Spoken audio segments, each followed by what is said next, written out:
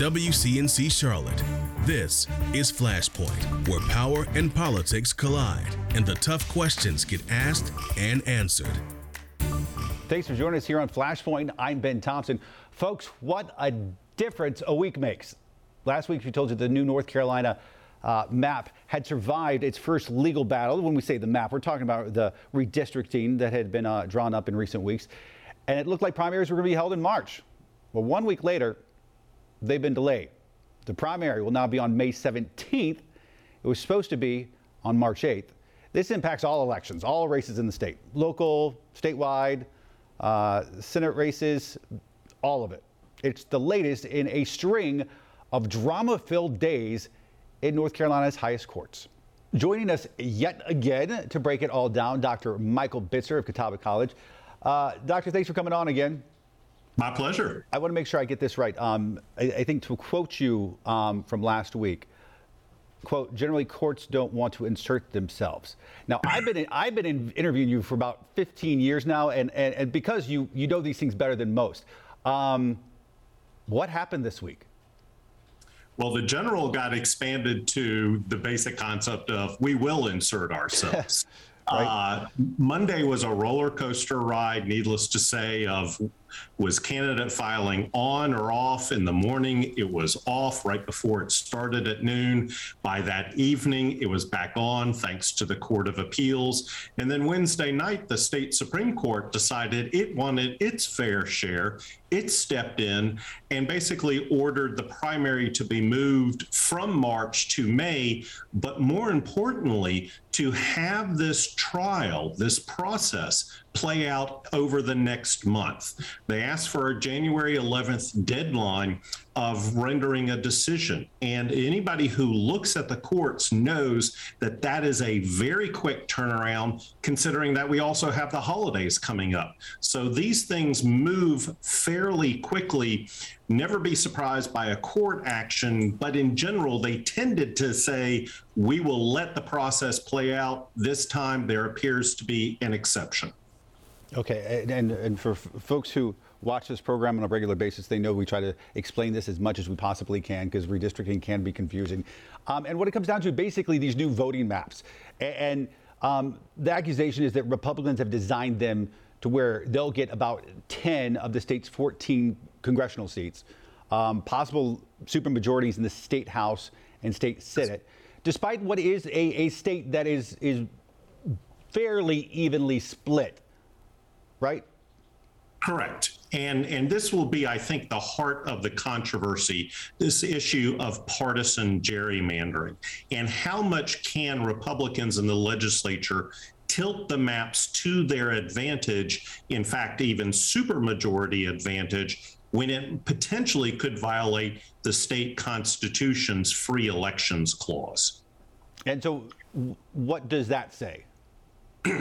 Well, I think what we're going to have to wait and see is indeed the trial proceed, it play out. Who are the expert witnesses? Is the evidence on the side of those that are challenging the map to say these maps are traditionally outliers? When you look at a simulation of different types of maps, do they fall to the extremes, or are they kind of more into what we would expect? We'll just have to wait and see what the experts say in this trial. But the likelihood is once the trial is done in mid-January, we will have an appeal back up to the state Supreme Court, and ultimately they will have to decide if this is indeed partisan gerrymandering. And remember, there's a 4-3 Democratic majority on the state Supreme Court. Which to a lot of people says that makes them inherently political. You have literally written the book on this thing, and lawsuits about gerrymandering and redistricting go back decades. So Correct. Understanding that you do not have the answer for this, I'm going to ask you anyway, what is the solution to this? I think we have to recognize first and foremost that redistricting is a partisan activity. It is the most partisan activity in American politics nowadays. And the issue of how the voters have sorted themselves. Many of these precincts, 70% of them across North Carolina, vote for one party over the other at 60% or more. So a lot of this is already baked into the system. The question is, how do you design districts that could be competitive and give the opportunity for some kind of representation more so than a 10-4 when you are a 50-50 split state? So this all happened, and part of the reason this happened the way it did this week is because it was the start of filing, which is the 2-week period where a candidate for Senate or a candidate for City Council or for State House announced they are in fact running, and there's a 2-week period you got to do this. So about, I think, 1,400 candidates managed to get in before this sort of halt was put to everything. What happens with them, and then when does it start back up? So they will continue to be a candidate. Since the March primary was moved to May, everything will be shifted back. So we will have another opening window of candidate filing. The state board will announce specifically when that will be, but those 1,400 candidates will already be considered having filed for their respective offices unless the maps change at that time. And if they change, particularly for state house or state senate districts, if those candidates no longer live in that district, they have to either file for a new district or remove their candidacy. You're a student of this stuff, so I know you enjoy it. But from a civic point of view, do you see the way this is playing out, this dynamic of Republicans passing these maps and then democratically leaning Supreme Court getting involved, and then elections being pushed back, and then filing being delayed? Do you see this as an example of, wow, this is a functioning, thriving democracy, and look how it all works and comes together? Or do you look at this as a person who studies this stuff as this is not the way it's supposed to be? The conclusion that I've come to is that this is the prime example of, indeed, our polarized politics. And yes, democracy can be messy, it can be ugly, it can be, very much a we want to win at all costs dynamics. I think what unfortunately has occurred is that mentality of we will win no matter what has really kind of taken over a lot of mindsets, unfortunately, in our day and age. And so, yes, this is a partisan activity. Yes, this is political. But when people are looking at things and trying to design a system that will inherently protect one party over the other, no matter what the voters say, that is a questionable attribute of what we would describe as a functioning democracy. That was quite a way you just put that. And it was very detailed and very nuanced, but I think I got your point. All right, Dr. Bitzer, thanks for coming on, sharing your expertise. We always appreciate it. My pleasure. All right, more Flashpoint after this. Welcome back to Flashpoint. Joining us now, Charlotte City Council members Julie Eisel and Ed Driggs. Thank you both for coming on. We appreciate it. Good morning. So Good morning. It looks like that the city election will be delayed again. First, of course, because those late census returns. Now, because of that state Supreme Court ruling. Julie, I know you've said that you're not running, so I guess this means that you're going to be in office 6 months beyond what you originally were supposed to do. Ed, I know you are running. So I want to know, is this just an example of bad timing, the confluence of several factors beyond our control, or is this a bigger problem? Is our system, when I say system, I do mean that very broadly, is it somewhat broken, and should people and taxpayers expect a slightly more in tune, effective way of handling our elections? Ed, I'll begin with you. So I think it's a reflection of the fact that the law around redistricting is kind of unsettled. And there seem to be openings to file lawsuits on various bases. The Supreme Court has heard something like 50 cases, and generally it has found that political gerrymandering is not unconstitutional, but then there was a question of whether racial gerrymandering was taking place, and that wouldn't be legal. So we need to have clarity about how that works. And what is going on right now are disputes about the redistricting process that are not fully resolved yet. And therefore, the Supreme Court decided that we couldn't go ahead with our filing, or that we couldn't have the primaries on the intended dates. Julia, how do you look at this? Is this just bad timing between, like I said, the first reason, of course, the census data was delayed, and you can't really have elections when you don't know what the districts are going to be. Now for a separate reason, but is this a bigger problem? Should folks at home be annoyed by this? I think it is pretty annoying. And to be clear, we at the local level have nothing to do with these decisions, but they do impact us. We'd anticipated the primaries in March and then a general election for city council in April. And so we adjusted our budget approval, knowing that you can't work all year on a budget and then have a new council who doesn't understand it vote on it, or newly elected people. So now we're going to have to go back and look at it again and make sure that we can still keep the budget process going, but also the Unified Development Ordinance and the policy making, the policy map. So we have a lot of big things on our agenda, and we always do, but they always get timed around elections so that the workload is kind of, a lot of that is done before people start campaigning. I want to talk about transit. It's something we've talked about almost every episode of Flashpoint for the last probably 2 months. Last week, Vice President Kamala Harris and Secretary of Transportation Pete Buttigieg were here in Charlotte. They're here to tout that $1 trillion infrastructure bill and use the Queen City sort of as an example of ways to move transportation efforts forward.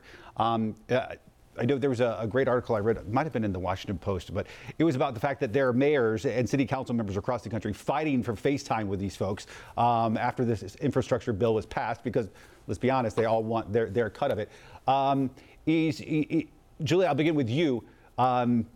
Is this an important first step in getting all this that you were on the show probably a month ago talking about all these transit issues, having them here, was that an important first step to getting these projects off the ground? Sure. I mean, it shows that they're aware of what's going on in Charlotte, in particular with things like electric vehicles and what we're doing in that area. But they're very much aware of the projects we have going on. I think, to be fair, the mayor has done a really good job at keeping Charlotte in the eye of the federal officials to let them know what we're doing and what we've been working on. And frankly, all of our transit plans really are contingent upon having a federal participation.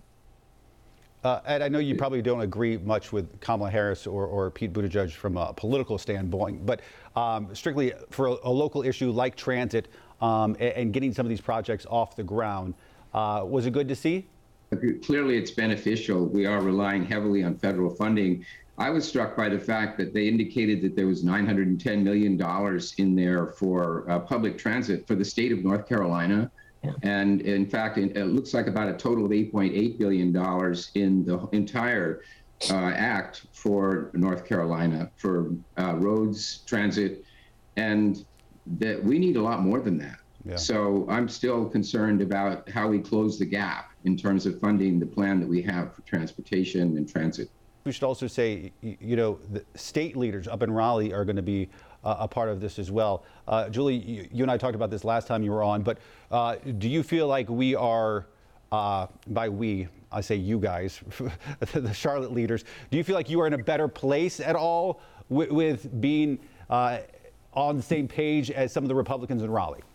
I can't really speak to that right now because we're still really working at the regional level. And right now, we have to make sure that there is a regional plan and that the regional stakeholders are identified and we know where they stand and what the plan is going to pay for and how it's sequenced and whatnot. I feel before we can really start to try to build support with state leaders, because what are you going to ask for? That's the big question. Ed, there's so much on your all's agenda this year, whether it was transit, whether it was the 2040 plan, non-discrimination ordinance. I mean, there were a couple of huge issues that you all tackled. What, in your mind, are you, as a conservative, most proud of? I think the fact that we've tackled the issue of our planning process is a major victory. We had outdated land use plans. We had disjointed plans for water and trees and sidewalks. And we've taken a major step towards creating this comprehensive plan. I'm not in complete agreement with all the provisions of the plan, but I think the work we're doing is really historic. And we also do need to have a transportation plan. Once again, I have concerns about funding there and about getting the state to align with us in terms of what we're trying to accomplish. But there's no question that these things that we've tackled, needed to be tackled, weren't being addressed during my first 8 years on council, or 6. And I think that's a major success. Julie, how about you? Oh, I completely agree with Ed. I think the hardest thing has been trying to, as Ed said, do something we haven't done in a long time, which is build this comprehensive vision plan. It makes it really hard when you haven't done it since the 1970s, so for 40 years, because now you're really having to not only change regulations, but change sort of cultural acceptances of what our city is. A lot of states require that a comprehensive plan be done every 5 years. And frankly, we would have done ourselves a favor if we had updated that plan every 5 years. But we are where we are. And so we've got to get some things done. But really, the devil's in the details of what we're doing right now. Julie, you wrote an op-ed in The Observer a few weeks ago talking about some of this stuff, the things you're most proud of since as we said, you're not running. But you also said your biggest regret was that we have as a council often not worked cohesively to have a greater impact in the community.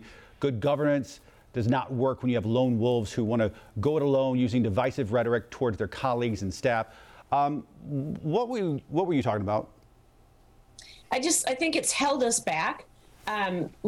We get elected to represent the people of Charlotte, and not just some people, but we've got to all take tough decisions. Even if you're a district rep, you got to look at the big picture in terms of what's good for Charlotte.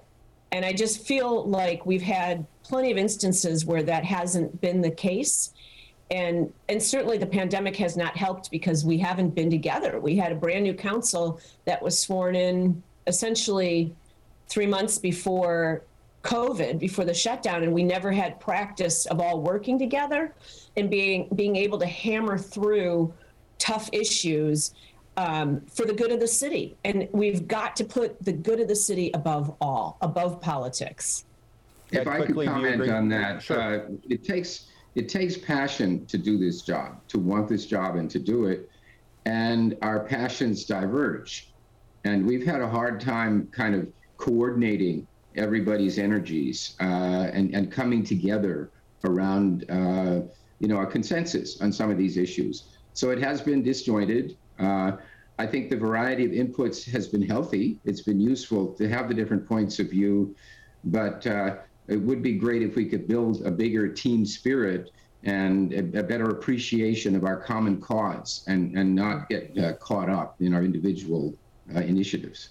Yeah, and I think to that point, Ed, I think you'd agree, it's really hard to do that when it's playing out on social media instead of all getting together and hammering through those differences. It is healthy to have difference of opinion and to collaborate based on different goals and different perspectives. It's really hard to do that when you can't do that together. Yeah. Perhaps a New Year's resolution for council, something to work on going into next year. All right, Julie Eisel, Ed Riggs, thank you both for coming on. We appreciate it.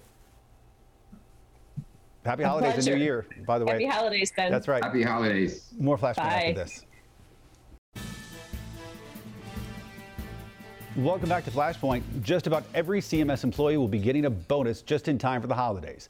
It's the latest effort to try and get teachers to stay with the district as hundreds continue to walk off the job. Listen to this. Just this year, 871 teachers have already resigned or plan to retire at the end of this school year. WCNC Charlotte's Hunter Sines asked teachers if the bonus will help keep them on the job. There's definitely been some ups and downs. Justin Parmenter has spent 2 decades as a CMS teacher, currently teaching 7th grade language arts here at South Academy of International Languages. I love my job. But the English teacher knows a thing or two about finance and says teachers aren't being paid enough. The priorities are out of whack, that we're not valuing the people who have such a gigantic impact on the lives of our children. It's why, in an effort to keep teachers at CMS, the school board voted Wednesday to give $2,500 bonuses to all full-time employees and $1,250 bonuses to part-time workers. In at least a small way, to be able to say thank you, to say that we hear you and that we understand the challenges that you faced. But where's the money coming from? The district says the bonuses will cost roughly $48 million, all of it coming from money in the American Rescue Plan Act. The bonuses will be given out in 2 separate payments, one on December 22nd and one in September of next year, hoping workers will stay with the district. With nearly 900 teachers resigning this year alone, Parmenter isn't so sure it'll work. I think the actions of our school district need to reflect that we understand there's a crisis and we need to take some significant action to stem that exodus. I'm not sure this proposal is going to do that. Parmenter did say that these bonuses are a step in the right direction and it'll help him at his household, but other teachers say it's not enough to keep them at CMS. It's worth mentioning Wake County Public Schools recently approved a plan to give their teachers a $3,750 bonus using COVID relief funds. At CMS headquarters, Hunter Signs, WCNC Charlotte.